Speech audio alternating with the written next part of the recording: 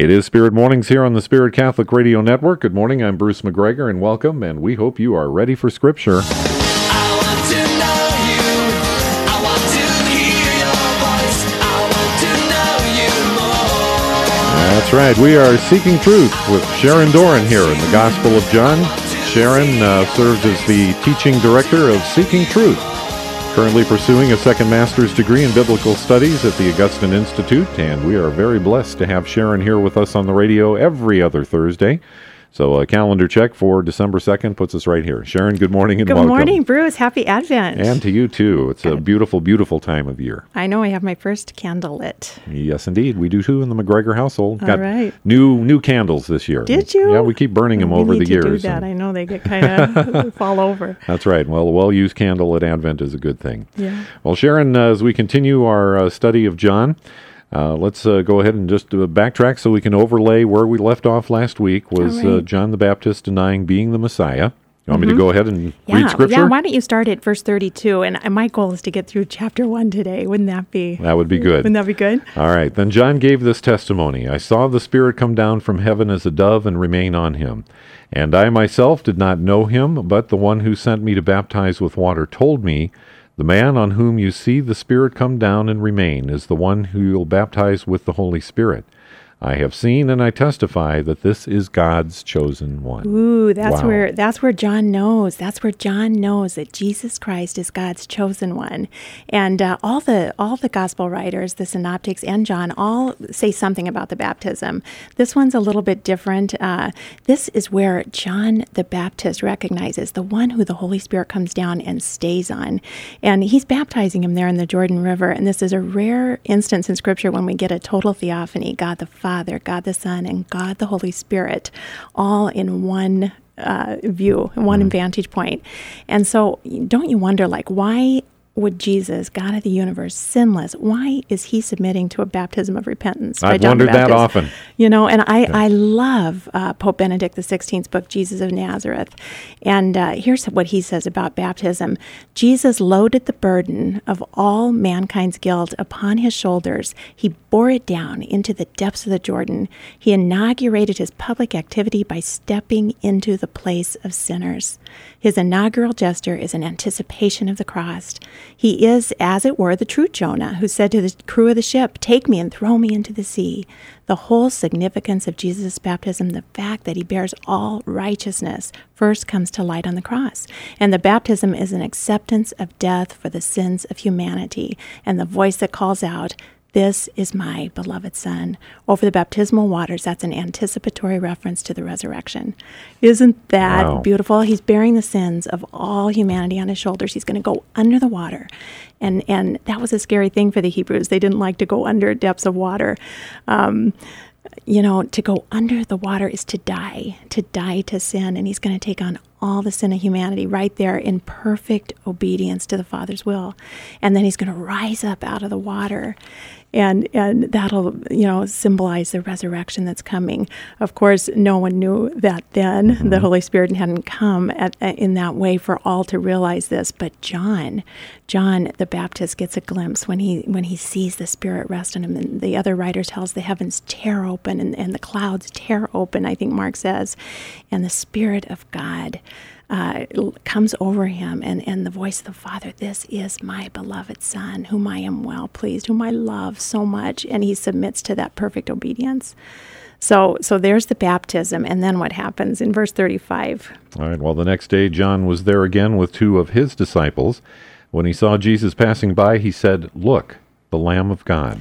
Okay, so he's there with two of his own disciples, but he's pointing out Jesus. He says, "Look, the Lamb of God." Now, those guys, when they hear that, they're going to immediately turn and follow Jesus. Mm-hmm. They're going to leave John the Baptist. Those are his guys. That's his ministry. But he doesn't care because he knows his purpose. He knows his calling. And he is called to bear witness to the Word of God. And so he doesn't care that they leave him. He's always pointing others to Christ, always. He wants to be minimized, that Jesus Christ can be maximized.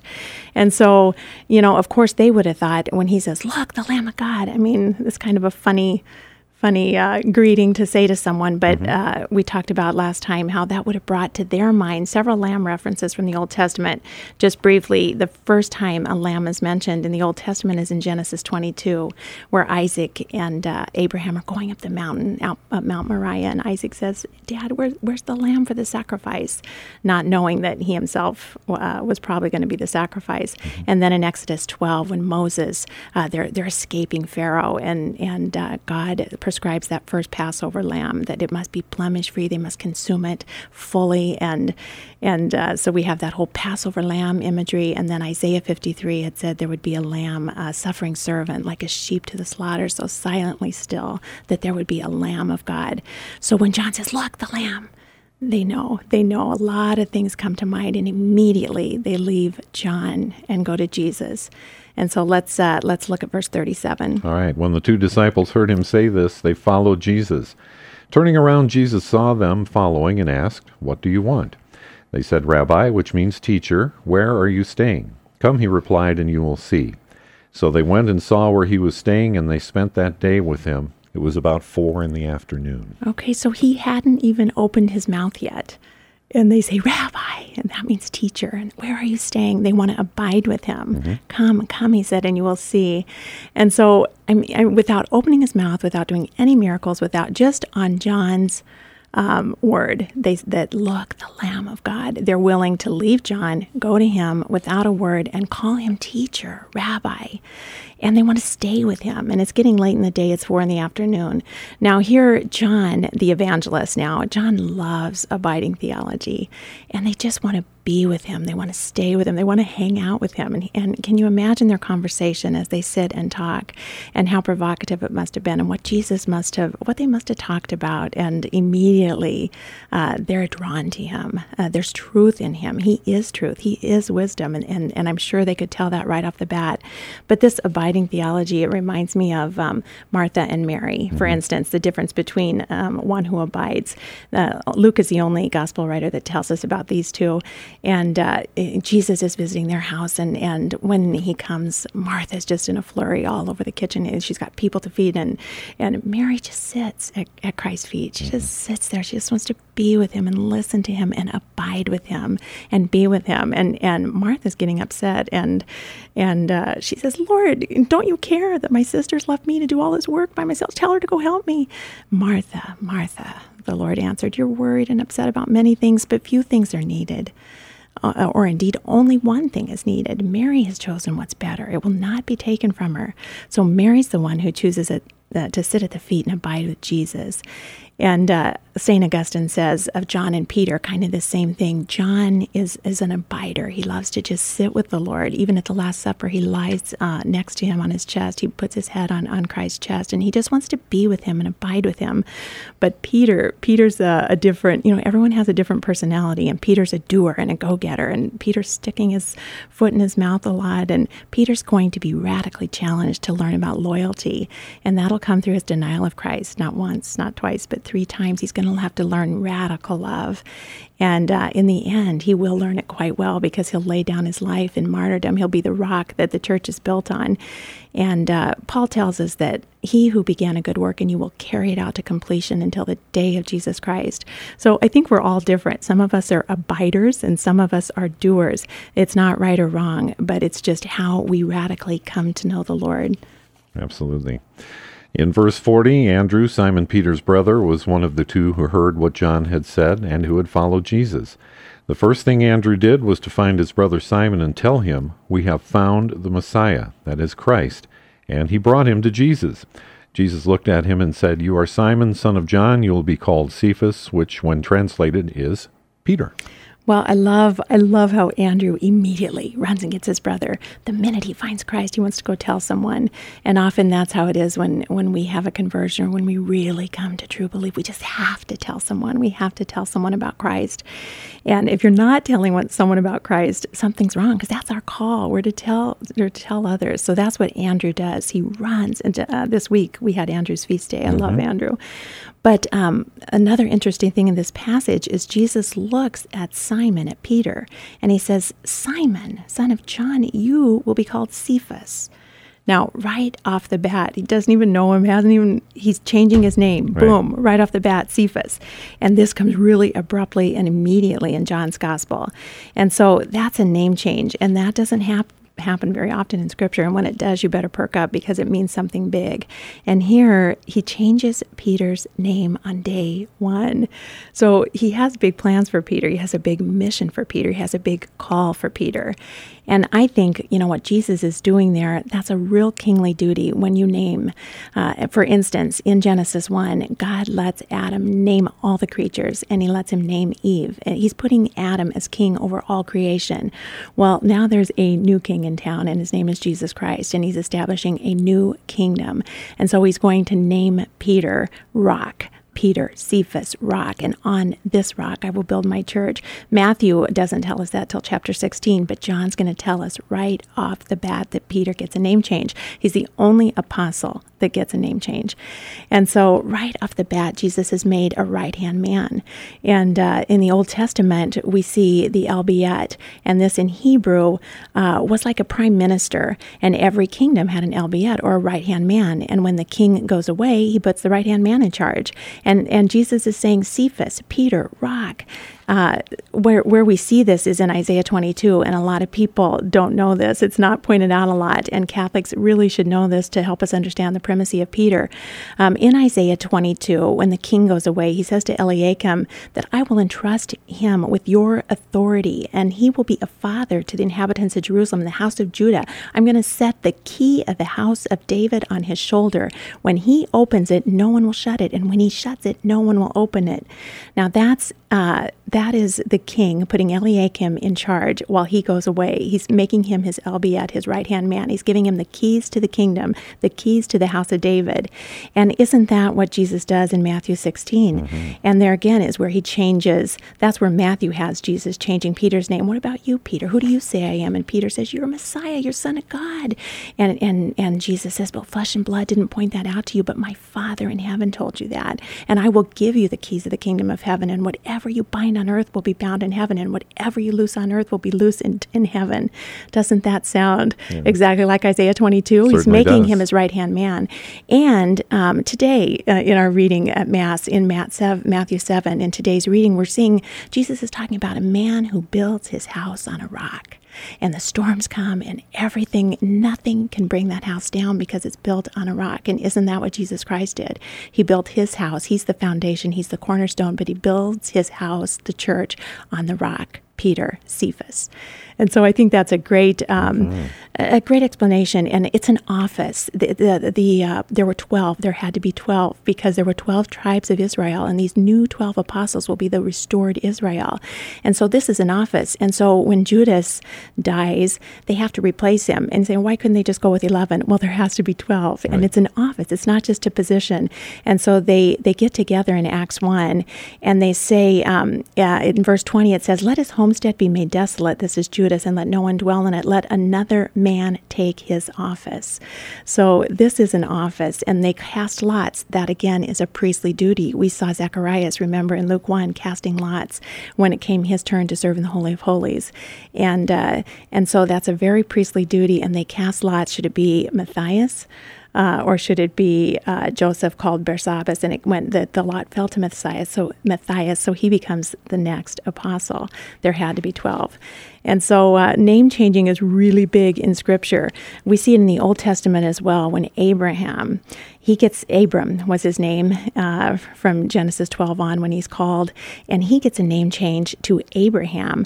But what's funny about that one is he disobeys God, and God tells him he's going to have children as numerous as the stars, and Sarai and Abram don't trust God, and they take matters into their own hands, and he lies with Hagar, and he's 86 years old when Ishmael is born, and then God doesn't speak to him for a very, very, very long time, 13 years for his disobedience.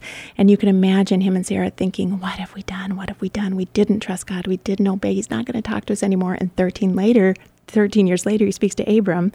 And at that time, he says, First thing he tells him is I want to make a covenant with you, and it's going to cost you something. And he tells he and his whole house to circumcise. All the men need to be circumcised. And then when Abraham's obedient, he changes his name. No longer are you Abraham. I'm Abram. I'm going to call you Abram. And no longer is Sarai. Sarai is going to be Sarah. I will bless her and make her the mother of nations. The king of peoples are going to come from her. So when these name changes happen, they're very important in salvation history. We see another one with Jacob. Jacob wrestles with God. He's very upset. He wants to apologize to Esau. He doesn't know he's wrestling all night with God. He wrestles with this angel.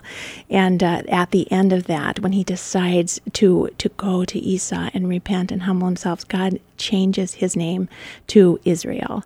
And Jacob means deceiver, and Israel means one who wrestles with God. And so this is an important change, an important shift in Jacob's ministry. And then we know Paul. One of the big ones. He's another big one in the New Testament that gets a name change on the road to Damascus. Is Saul, Saul, why do you persecute me? And Saul's thinking, I'm not persecuting you. And when you persecute the church, you persecute Jesus Christ himself, because he is one with the church in the mystical body. And so after Paul has this wonderful, dramatic conversion, he knows Jesus Christ is real and Jesus Christ is Lord. Then later in Acts 13:9, we see him being called, instead of Saul, his new name is Paul. And he will go on to be one of the biggest evangelizers in the face of history. And he will be the apostle to the Gentiles, bringing many, many Christians into the Catholic faith. So those name changes are big. And so John purposely gives us Peter's name change in chapter 1, in the office of the primacy of our pontiff, the Pope. Amazing. All right. Yeah. Name changes. Big. Yeah. And really aids our understanding that Jesus is the Messiah or the King here. Yeah. Very good. All right, let's move to verse 43. Okay. Shall we? Yes. All right. The next day, that is, Jesus decided to leave for Galilee. Finding Philip, he said to him, "Follow me." Philip, like Andrew and Peter, was from the town of Bethsaida. Philip found Nathanael and told him, "We have found the one Moses wrote about in the law, and about whom the prophets also wrote, Jesus of Nazareth, the son of Joseph." Okay, so now let's see. We've got a few more here. And Philip immediately has to go tell someone, and he goes and tells Nathanael.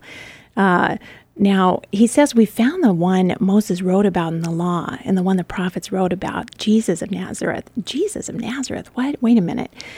Who's this one Moses wrote about? Well, that's in Deuteronomy 18, verse 18, when Moses told the people, I will raise up a prophet from among their countrymen like you. I'm going to put my words in his mouth, and he will speak all that I commanded him. So Moses is saying, I'm not the one. There's someone coming way better than me. There's a Messiah coming, and he's going to come from among your own countrymen. And so they're expecting a greater prophet, but who is it? And Philip says, we found him. He's Jesus of Nazareth. And then how does Nathanael respond to that? Well, Nazareth, can anything good come from there? Yeah, I mean, that's kind of a diss almost. Yeah, that's a diss on Nazareth. Sorry, all you Nazareans out there, if you're listening in Nazareth this morning. But Philip says, come and see. And Jesus saw Nathanael approaching. He said, here truly is an Israelite in whom there is no deceit. Now, how does Jesus know that? He sees Nathanael. He says, here's an Israelite in whom there's no deceit. There is absolutely no guile in Nathanael, and Jesus knows that because Jesus is God and Jesus sees the hearts of people. And as Nathanael approaches, he knows that Nathanael is a true Israelite. He loves his faith. He loves his Jewish faith. You know, Jacob means deceiver. Jacob was a man of duplicity, and Jacob was a man of guile, and Jacob was a schemer, but not Nathanael. Here is a true Israelite in whom there is no guile, no deceit, no duplicity. And Jesus likes this guy. And what does Nathanael say to him there? How do you know me? Jesus answered, I saw you while you were still under the fig tree before Philip called you. Let's stop there for 1 minute, just because fig tree makes me go bing, bing, bing, bing. Yep, big symbol. Well, fig trees were a place where a rabbi would go. A beautiful place to study scripture was under the fig tree, sitting at the feet of a rabbi under a fig tree because there was shade in the hot Mediterranean sun, and there was also sweet fruit up above. You might pick a fig as you're studying there. So under a fig tree became an idiom for one who likes to sit in the shade of a rabbi's teaching and enjoy the sweet fruit of his instruction as wisdom. So there is where Jesus saw Nathanael sitting under a fig tree. And then what does he say? All right. Nathanael declared, "Rabbi, you are the Son of God. You are the King of Israel." Jesus said, "You believe because I told you I saw you under the fig tree. You will see greater things than that." He then added, "Very truly I tell you, you will see heaven open and the angels of God ascending and descending on the Son of Man." Okay, this is like, what? Wow. I mean, come on. How does Nathanael know? How does he know just from that interaction? I saw you when you were under the fig tree. And then he says, "Rabbi, you are the Son of God. You are the King of Israel." There's way more going on there because he wouldn't know that from just that. And so let's kind of dissect that a little bit going back. Right. First of all, to be a rabbi, you had to have 5 disciples under you. And that's exactly with the addition here of Nathanael, he's the 5th one to join this little posse. And Nathanael, some of the other gospel writers call him Bartholomew. And he was the apostle eventually that gets skinned alive for Jesus. His skin is pulled off, and we see a lot of artwork of him in Rome because it's a very graphic way to be martyred. Mm-hmm. So we know that this is a true Israelite who has no guile. But why is Jesus talking? He's saying, "I saw you under the fig tree," and all of a sudden he knows. Well, this was around Passover time, and what they would have been reading in the Jewish lectionary at that time would have been Zechariah, the book of Zechariah. And so you can just imagine Nathanael sitting under a fig tree, probably reading Zechariah. And let me tell you something it says in Zechariah 3. "Listen, O high priest Joshua, and your associates seated before you, who are men symbolic of things to come. I am going to bring my servant, the branch. And in that day, each of you will invite his neighbor to sit under his vine and fig tree."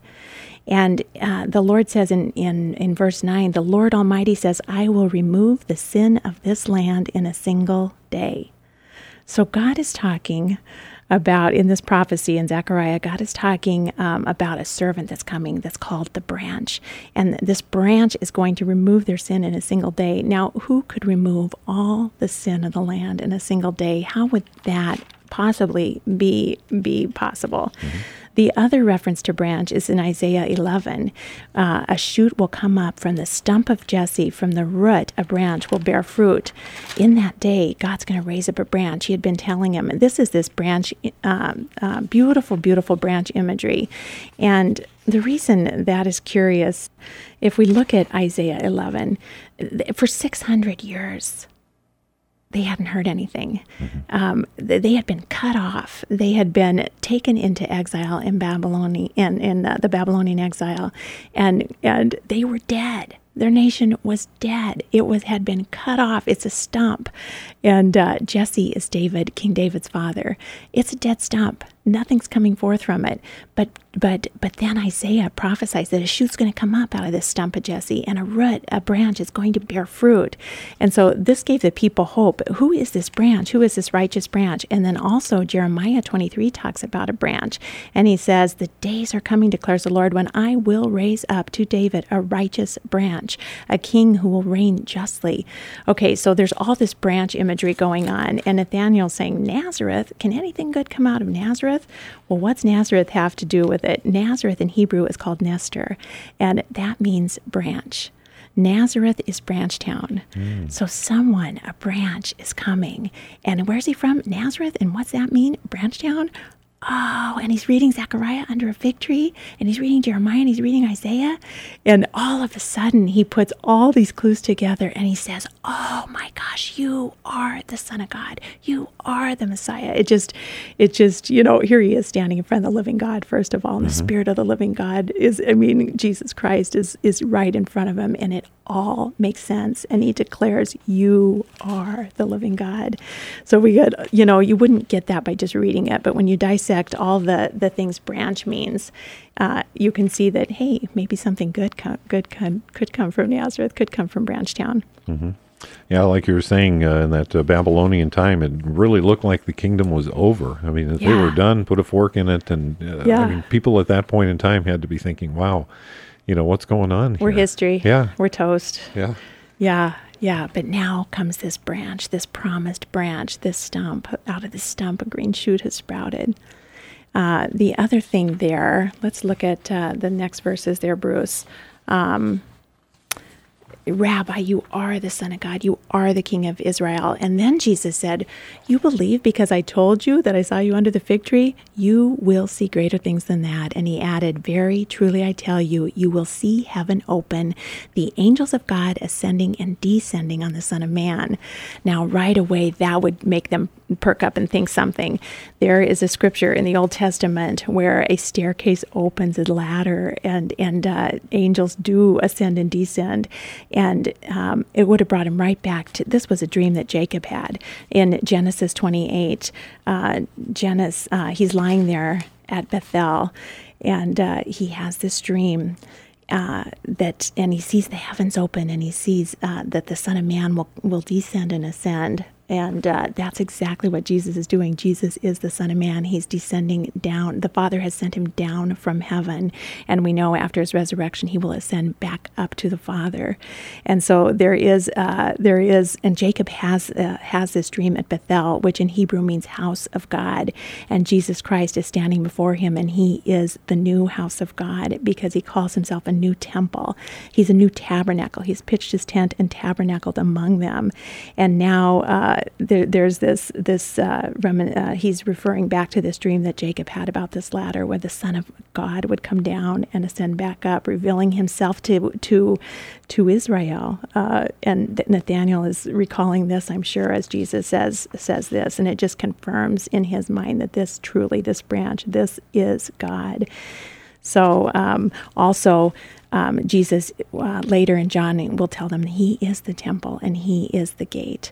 So you remember when Jesus says, destroy this temple and I'll raise it in 3 days. And also one of his I am statements is, I am the gate. So coming down from the house of God, from heaven, coming down to earth to be with us, and he will go back up, he will ascend back up, but he has quite a job to do here in the meantime, and these 12 guys, these first 5 that he's called, are going to help him tremendously. Well, Sharon, we've got just a few minutes to go here, and I know there was a couple of other little quick points you wanted to make here as well.